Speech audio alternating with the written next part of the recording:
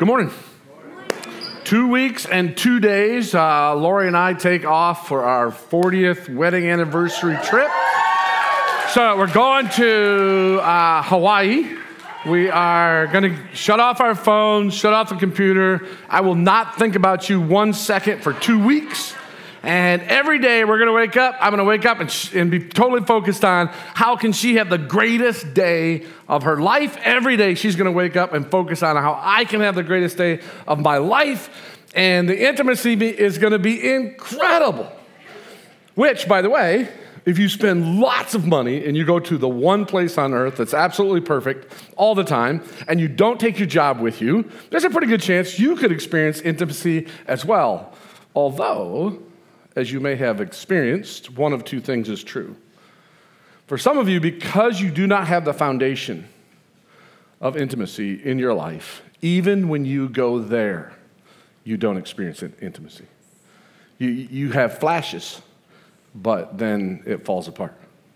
But for many of us, we go to those places and then we're flying back. And when we get within about an hour of landing, doom comes. You can just feel it. The job's back, the pressure's back, the kid's back, it's all back, and Well, we want to build real intimacy. We want to build this oneness, this togetherness where we get to share one another's lives, share one another's hearts. And so we've been working through the foundation of intimacy. We had part one last week, which was we focused on repentance, and this week we're going to focus on forgiveness. So repentance and forgiveness. Last week, just review, repentance, remember, is the beginning piece. Lots of times people talk about forgiveness, but they forget the repentance. It really starts with repentance, which is one, accept blame for what I've done. I'm the one who did it. We don't give reasons. We don't give excuses. I'm the one who did it. It's my fault. Number two, a change of heart, which is heart, mind, and body, which I'm headed in this direction. This is what I did. But I have a totally different attitude about it. And I understand I'm the one, which leads to number three. I'm the one that needs to pay for it. And so there's this vow. There's a new allegiance. There's a new direction. If you notice today that I'm talking fairly quickly or moving fairly quickly, that's because we have a story. We're going to end the series with a story. And I cannot wait for you to hear the story. It kind of wraps it all up. So let's just spend a little bit of time about forgiveness today. We're going to jump right into what the Bible has to say. It says, be kind and compassionate to one another, forgiving each other just as in Christ God forgave you. So a couple things about this. Number one is that this relationship, this forgiveness idea, lots of times people think, oh yeah, forgive, just like Jesus does. They throw this verse out real quick and you automatically think, yeah, he forgives all the time for everything. He's just forgive.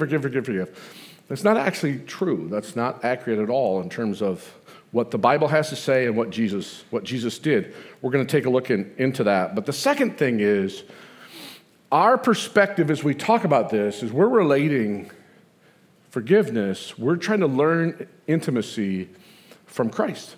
And so if you're on your journey and you don't know Christ yet, you say, well, I believe in God, but you've never met Christ personally. You've never trusted him.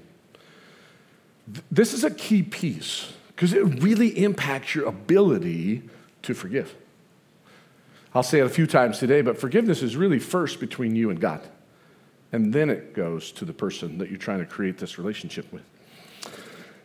In another passage, it says, Jesus is speaking, and they actually ask him about this idea of forgiveness. He says, if your brother or sister sins against you, rebuke them. So a couple things, or one piece of this is not a one-time thing.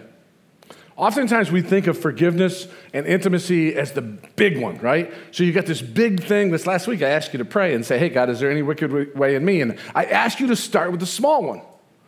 For some of you, God wouldn't let you start with a small one. And so you had some big things that came up, and you're dealing with those even now. You're like, okay, I need to deal with that.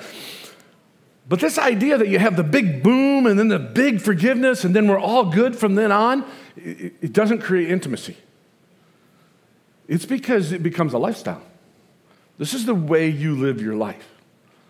You may be used to, I know I did that wrong. I don't want to say, it's really big and it bothers you and you're like, I don't want to repent. I don't want to be honest. I don't want to come clean. It's too painful. It costs too much.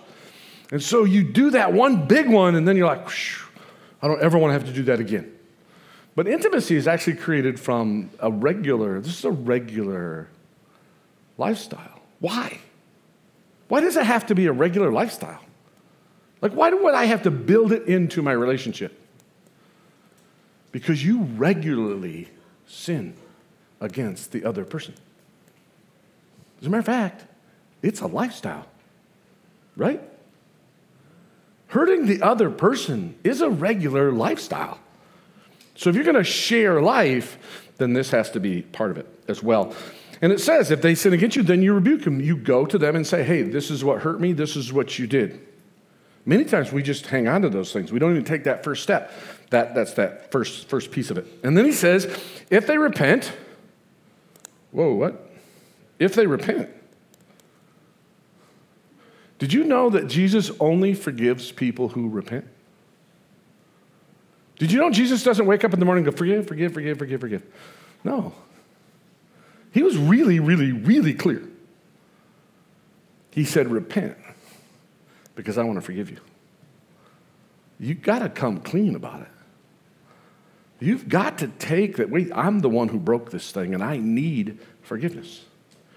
That's true in our relationships, too. If they repent, forgive them. Then he says a crazy thing.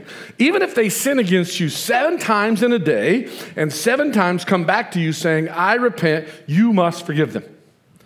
So most of us would be like, no. At 4th, I'm like, you don't even mean it. We're done. But the idea is, no, they come back, and you're like, well, that's impossible. The people can't. I do think he did it for effect, right? I think he did the 7 days for effect, but that doesn't mean it's any less true. Their job is to break things and repent. My job is to forgive them. That's the relationship. Now, the disciples understood what he was saying. They understood what he was saying very, very clearly, because they said, the apostles said to the Lord, increase our faith. What that means is, that's impossible. What they said was, that's impossible. We can't do that. God, you would have to change us. You'd have to increase our faith. We would have to be different people. Now, again, increase our faith means my relationship between me and God. Because if I'm going to forgive this person, it's going to be because I have this relationship with Christ. It's out of this relationship with Christ that I'm going to forgive this other person. And they said, this is impossible. We can't humanly do that. You've got to increase our faith. At which point, Jesus uses a phrase that is used all the time out of context.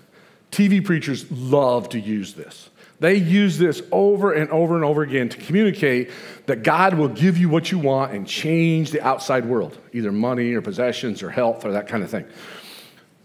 Look how he uses it here. They said, increase our faith. He replied, if you have faith as small as a mustard seed, you can say to the mulberry tree, be uprooted and planted into the sea, and it will obey you. The key is that this faith will change you. It will turn you, because it actually is more impossible to, by faith, pull up a tree and see it move and replant it than it is to forgive somebody who keeps doing the same thing over and over again, but they repent, and you forgive them. So that's how he uses this passage. Then he goes in kind of a different direction. So he goes in that direction first, which is, it is absolutely, it's between you and me, and I want to change you on the inside so you can become that kind of person. And then he goes almost totally opposite with the next thing that he says. He says, suppose one of you has a servant plowing or looking after the sheep. Did you guys check your sheep this morning? Sheep's good? Okay. After the sheep. Will he say to the servant when he comes in from the field, come along now and sit down and eat? Now, we can't relate to this passage. We don't have servants and masters. We don't, my boss is like that. No. No. You would have quit a long time ago. We don't actually have this. But the audience that was listening to this made perfect sense to them. Why? Because it was very well understood. Masters do certain things, and there's certain things masters don't do. Servants do certain things, and there's certain things servants don't do. And for them, they understood that a servant doesn't eat with the master. You're like, oh, that's so mean. All right. You have to understand what Jesus is saying. You have to go back to the audience that he was speaking to. For them, this made perfect sense. He says, no, he wouldn't do that. Won't he rather say, prepare my supper, get yourself ready, and wait on me while I eat and drink. After that, you may eat and drink. Oh, it's harsh. No, it makes perfect sense to the people who are listening to it. Yeah, that's exactly what you would do. The master would say, okay, you've done with that part of your day, that part of the work. Now, get all this stuff ready for me, and then wait on me while I eat and drink. Will he thank the servant because he did what he was told to do? The listeners are all going to go, no. Masters don't thank servants for serving. They're servants. That's what they do. Now again, this is very difficult for us. We didn't live in that culture. In this culture, no, they would never do that. So you also, when you have done everything you were told to do, should say, we are unworthy servants. We have only done our duty. You get no points for forgiveness. You get no points for forgiving.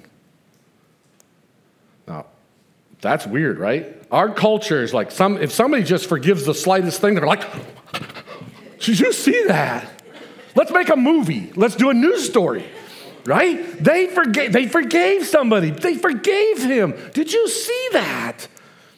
That's not the Bible's perspective. That's not Jesus' perspective. Why? Because if you have come to meet Jesus, you know that you met Jesus on the basis that you didn't deserve to be forgiven at all. You understand that you have been forgiven 1,000,000. The person you're forgiving, you're only forgiving them 10. See, I only did what would be my duty, what was the kind of the obvious thing to do. Why? I've been forgiven so much. The obvious thing to do is to forgive. We are unworthy servants. We've only done our duty.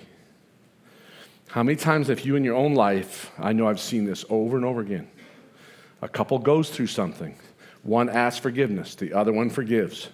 They spend the rest of their lives thinking they get points because they forgave. That's not forgiveness, guys. That's not forgiveness. And you can't ever create intimacy if you do it. If you want points for forgiveness, you don't get to have intimacy. You can't have the two things at the same time. So, let's take a quick look at what forgiveness is not, and then we'll give you the definition of what forgiveness is. Forgiveness is not given without repentance. We said that a little bit earlier, but I want to say it again. Many times, matter of fact, I bet this room is a room full of people who've tried to forgive people who did not repent. And you keep saying to yourself, I keep trying to forgive, and then it comes back, and I keep trying to forgive, and then it comes back. Yeah, that's because you can't forgive someone who doesn't repent. Why not? Well, because when you go back to tell the story, they're not repenting. They didn't have a problem, you did. They're not grateful that you forgave them. They didn't do anything wrong. You can't forgive without repentance. Pretty key piece to the puzzle. Forgiveness is not forgetting. Oftentimes, it is true. There's passages that talks about that God, it's incredible to have a relationship with God whereby he would forget my sins. And so people get the idea that with forgiveness, you automatically forget sins. Well, one, God does not forget. He's all-knowing. He doesn't go, didn't even know you did that. That actually doesn't happen. Number two, you don't have the ability to forget on demand. You don't. It is true oftentimes that when you genuinely forgive, as time goes by, you do forget. Why? Because the pain comes out of it. And when the pain comes out of it, you're able to forget. But sometimes people think, well, I didn't forgive because I didn't forget. That's not true. It's not forgetting. That's not really what you're trying to do. Forgiveness is not reconciling. This is really key. Forgiveness is not that, we're going to go back to the way it used to be. Matter of fact, somebody in our group this week, in our small group, came up with this great line. They said, repentance isn't thinking it's going to go back the way it used to be. Repentance is understanding you can never go back to the way it used to be. So I want to change directions. I want to start over. I want something new to start up here. And forgiveness is not the idea that now we trust each other and we're all in this together. You know how this works for guys? Right? So guys, they're very simple on this, pretty much. If they get in a fight with their wife, right, they have a very clear measurement of when the fight is over. As soon as you make love, the fight's over. For them, they're like, okay, it's reconciled, it's all good, away we go. Makes sense to them. That's just how they think. For some of you ladies, I just gave you the biggest hint in the world, okay? This is how it works. But you see, when you sin, when you break trust, because you forgive them doesn't mean now you trust them. Right? When somebody takes your glass jar and for the third time they've dropped your glass jar and broke it into pieces, you may forgive them, but you're not going to give them another glass jar. Why? Because they have to rebuild the trust that has to be rebuilt. Forgiveness happens in a moment, but reconciliation and trust building can take time. Forgiveness is not condoning. When you forgive, it doesn't mean you say that what they did was okay. It's not saying, okay, it doesn't matter anymore, it's done, it's gone, it's finished, it's because it really didn't matter, it was okay. That's not what forgiveness is. Forgiveness is not a feeling. For many of you, this is really helpful. It's not a feeling. If you wait till you feel forgiving, that may never come. It actually has nothing to do with feelings at all. It's a decision. It's a choice. Most of the time, the choice is in conflict with your feelings. Forgiveness is not just about the person who you hurt. It's often about you. And as we said before, forgiveness is actually, for a believer, it's between you and Jesus first. It's what has he forgiven me of? So, therefore, I'm going to forgive them. So what is forgiveness? Forgiveness at its most basic level, forgiveness is the decision with your heart, mind, and strength to pardon an offense.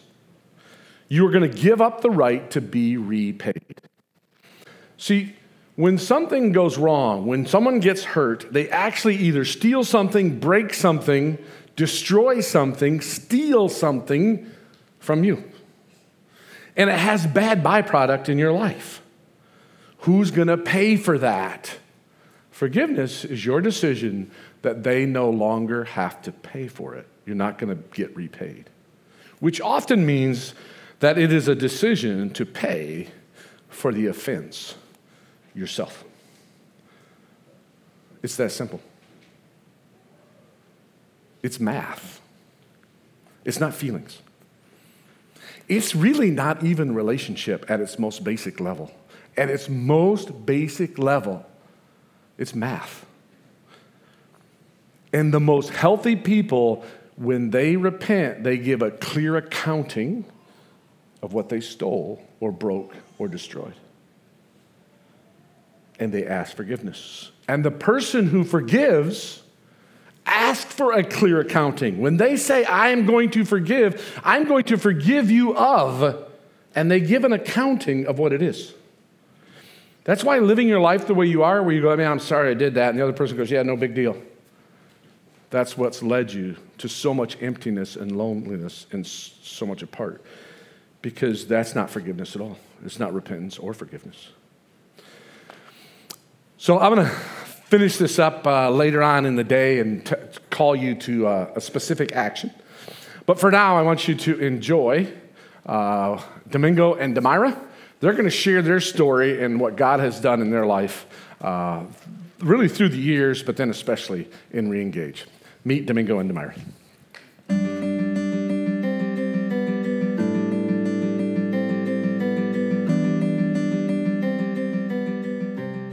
Hello, Skyline. How you guys doing? My name is Domingo Amante. This is my beautiful lady right here, Demira. This is the one that loves me unconditionally. Every time I pray God for what is next in my life and what I need to do in my life and how to grow, he points to her and shows me that he sent her to change my life. Hi, everyone. I'm Demira Amante. Here at Skyline, I am better known as Domingo's wife. I want to start off by saying that I love my husband. He's the best thing that ever happened to me and my family. I am actually truly blessed, grateful, and privileged to also be known at Skyline as Domingo's wife. We're here to share a story with our experience with Reengage. Well, first of all, let me tell you a little bit about ourselves. I was born in Patterson, raised in Patterson, and I come from a family of 4 brothers. We always bounced from house to house and lived with other families and stuff like that. So even though my mother was a superwoman, she worked hard. She put food on the table. She made sure that we was, loved, and make sure that she was that we was taken care of. And from there, it was like, us raising ourselves basically type thing. Marriage for my mom was kind of difficult because, like I said before, my father was alcoholic. He was basically never around. He never showed no emotions. It was like no love there. And that's what we got to see right there the whole time. It was hard for her. When he got mad at us, he'll send us out to Puerto Rico and live with the family. And that's all we got to see. And I really felt bad for my mother because it was a lot of pressure on her. After a while, my parents got divorced. They decided to go separate ways. And my mother finally found a great man in her life, not only in her life, in our life. My stepdad, Carlos Torres, which we ended up naming my little son after him to show him how much we loved him and appreciated him. So after that, he brought a lot of stability to the family. He brought a house. He moved us in. The funny thing was, like, after they bought the house and we ended up getting our own rooms and living there, and I only was there for like 2 years, because then after that, I started hanging out in the streets, and I started loving the streets. And, at the end of the day, I moved out. I basically got kicked out. And, and from there, I was just hanging out. I loved the street life. I was born in the Dominican Republic. I was the youngest of 3 girls at that point. My parents left me when I was a little girl in the Dominican Republic while they came to the United States to get settled and live here. I eventually came to the United States when I was around 6, and at that point they had my younger brother. My parents worked a lot. They ran businesses, so they were never really home. My grandmother was the one who raised us in Patterson. I have very little memory of my parents together because they weren't home that often because they worked so much. But the little bit that I did get to see, it was that my father was so kind to my mom. He was always taking care of her like he was her protector. He was almost 20 years older than her, so maybe that had a lot to do with it. My mother, I saw her just making sure my father his meals were served, and she worked along with him to run the businesses. So they weren't really home. I never really got to experience seeing them as a couple. And my father died when I was 17 years old, so I didn't get too much of an experience with them together. I always knew I wanted to get married and have kids, but really in my life growing up, I never had an example of it. Being in the streets is just, I put it to the side. And, growing up in the street, it was like really, with my boys and stuff like that, it was like the more women you had, the more a man you was, the more you hung out and you had this girl and that girl, you was the man. So I kind of like leaned to that the most. So eventually, it comes to a time in life that gets boring, and you start thinking about, other things in life. So started thinking about slowing down a little bit because I got myself in trouble a couple times. You know, I got myself myself incarcerated twice. I made a lot of mistakes. You know, I drank a lot, smoked a lot of weed. You know, did a lot of does. You know, I was just in the streets heavy down, and you know, it was about that time. And then I met this pretty lady right here with this beautiful smile in them eyes. You know. And she changed my life. And, you know, like I said, I always prayed to God to change my life, even though I was doing that. And this is who he sent me, you know, my angel. Since my parents were never around because they were always working and my father passed away when I was young, my example of a marriage was actually what my many uncles were like. They all were married. They had a lover on the side, and they had girlfriends. My grandma, who I love so much and who raised us, she had 13 kids herself, but she was not the wife, she was the lover. My grandfather's actual wife had 8 kids and his girlfriend had 11. I know it sounds unreal, but this was the norm, this was acceptable. They all knew about each other. It was what it was.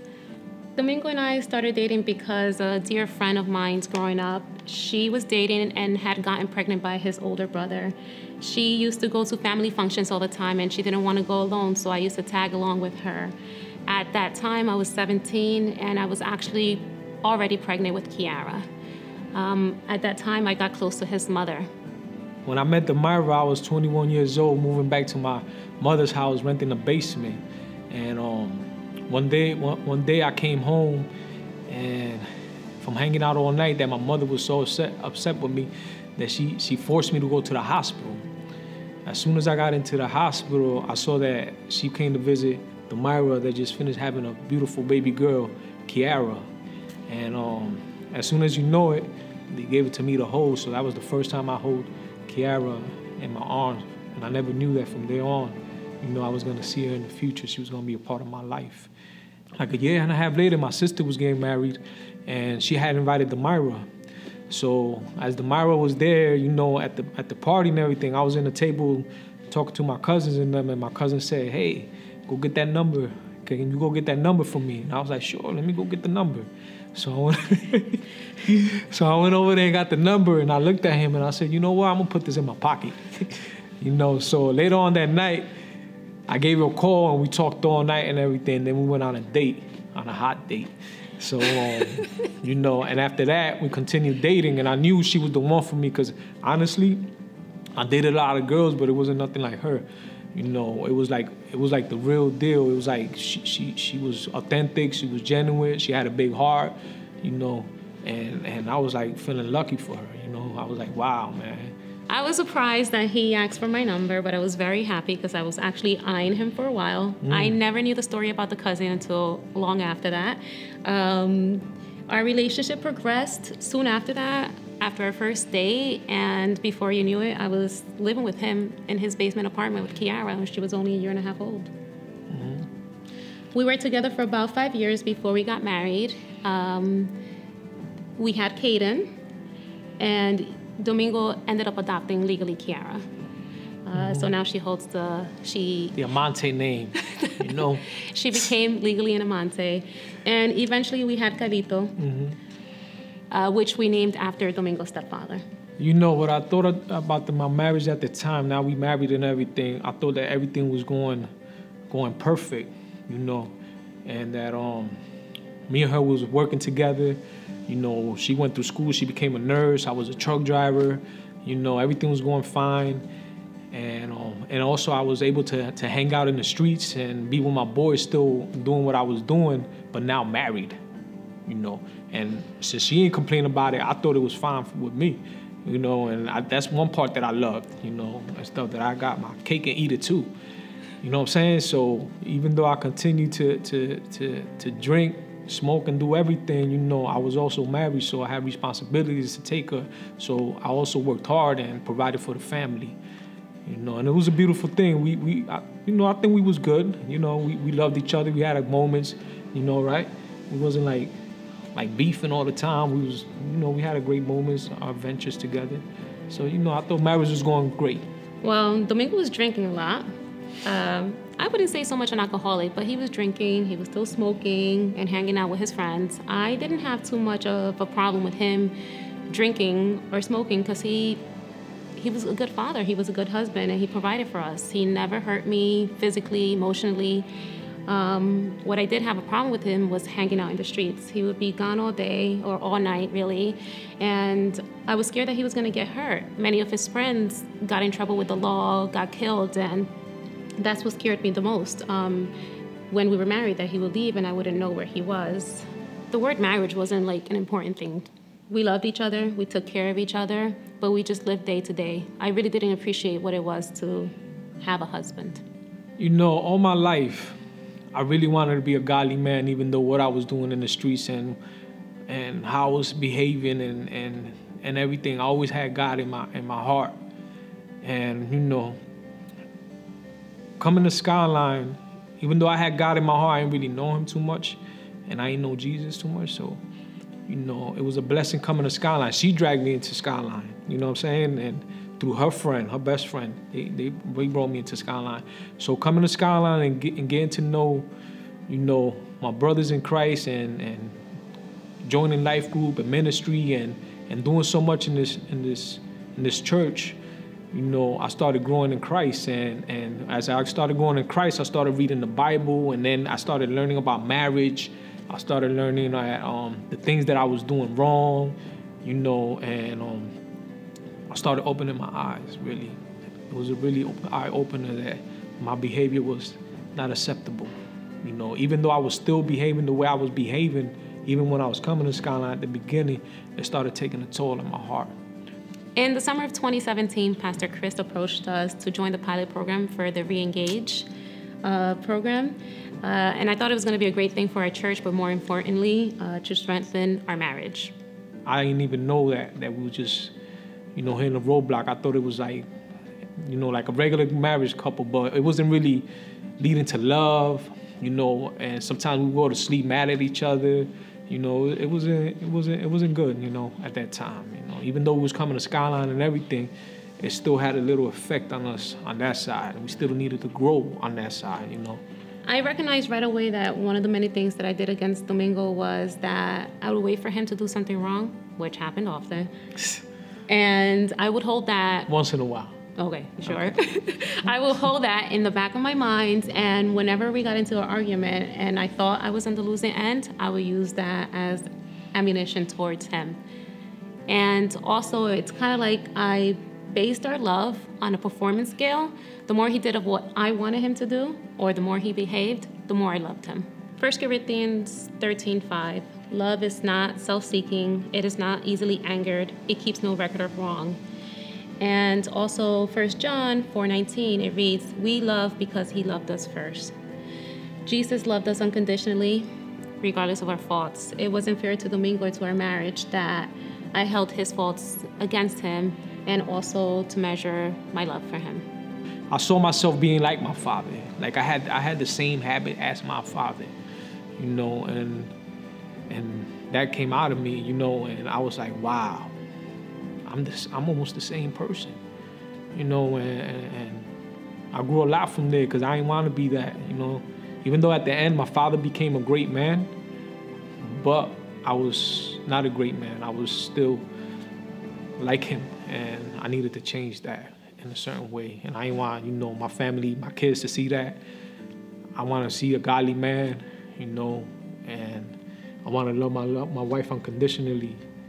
I think more than anything, it was our lack of communication. Mm-hmm. And it's like we loved each other, but our marriage was very like emotionless. We were just there. We were constantly focused on what we were doing wrong instead of realizing what we were each doing wrong in the marriage. We was focusing on each other's task instead of, you know, I was focusing on your task, you was focusing on mine, and we didn't come together as a unit, kind of, right? Yeah, What you think? Definitely. We were always just against each other, basically, in a marriage. Mm-hmm. This is what the Re-Engage book read. It read, the basis of a relationship with God is based on grace. Grace is undeserved love. Your relationship with God is grounded in grace, and so must your relationship with your spouse. That hit me kind of hard. It is the foundation to any healthy relationship. See, we was doing this without grace. That relationship I held with God. Me and God had that relationship. He gave me grace. So that's the same relationship I wanted with my wife. As we reviewed the chapters, we learned about the truths in our marriage. We became truthful to each other. Chapter 6 speaks about forgiveness in action. It's where we had to sit down and confess to each other what we had done to each other. We sat down, we confessed a lot of sins that we had committed against each other, things that we were actually shocked to find out about each other. And we sat down, we asked each other for forgiveness, and we forgave each other for what we had done throughout our relationship. You know, commitment was a hard one for me too, because I kind of realized that my wife is a gift from God. You know, he put her in my life, and not only he put her in my life, she's been with me for many years. She could have left a long time ago. So I knew he sent it to me, and I wasn't really, you know, giving her that grace and that love that she deserves, because she don't deserve anything but love, because she's a beautiful lady. So at the end of the day, this passage came to me from Mark 10:6-8. It says, "But at the beginning of creation, God made them male and female. For this reason, a man will leave his father and mother and be united to his wife, and the two will become one flesh. So they're no longer two, but one flesh." See, I wanted to invest my life of being one flesh, you know, because this whole time I was doing it wrong. You know, I was selfish, you know, and I wasn't giving her the love that she's supposed to, that she deserves. At the end of the day, she could say whatever she wants to say, but she's been a great woman to me. And I'm the one that really failed in this marriage, you know. And I came to learn that and re-engage, and I wanted to have that commitment towards her, to continue to love her and show her what she really does deserve, you know. Going through the remaining of the chapters is where we learn to strengthen our marriage, communicating, learning how to communicate, learning how to solve a conflict, learning what our actual expectations should be of our marriage, learning how to understand each other, and also learning how to strengthen our intimacy. Our relationship is not perfect. You know, we still growing. We still, you know, leaning towards Jesus to be the center of this relationship. We're never gonna be perfect, but I love the place we in now. You know, we show grace to each other. We don't look for each other's fault. From going through the Re-Engage program, what we learned is first should come our relationship with Christ, then our marriage, then our family, and finally our ministry to the church. God empowers us to help us find the balance as to not neglect any part of our relationships. And now in our marriage, we're at peace with each other. Domingo helps me so much. He surprises me so much with little things around the house. I mean, cleaning, which is so important to me. I never knew I loved cleaning. I treasure the time that we're together. Like literally every single time I think of him, I have flutters in my heart.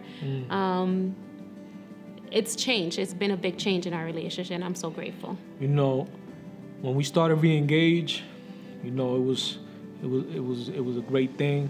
You know, we started from chapter 1 and we went home, and the drive was long. Sometimes it was quiet. Sometimes it was a rough ride home. Sometimes it was happy. You know, it was all different kind of emotions. And at the end of the day, we came to a conclusion to forgive each other for our sins, you know, and start this new. Because at the beginning we didn't have Christ in it. We just roll with what we saw back in the day through our parents and our friends and with their expectations, you know. Now my prayers is, God, you know, give me more time with my wife. Give me time to love her more. Let me grow old with her. You know, let me show her that I really do love her unconditionally. I'm in love again with her.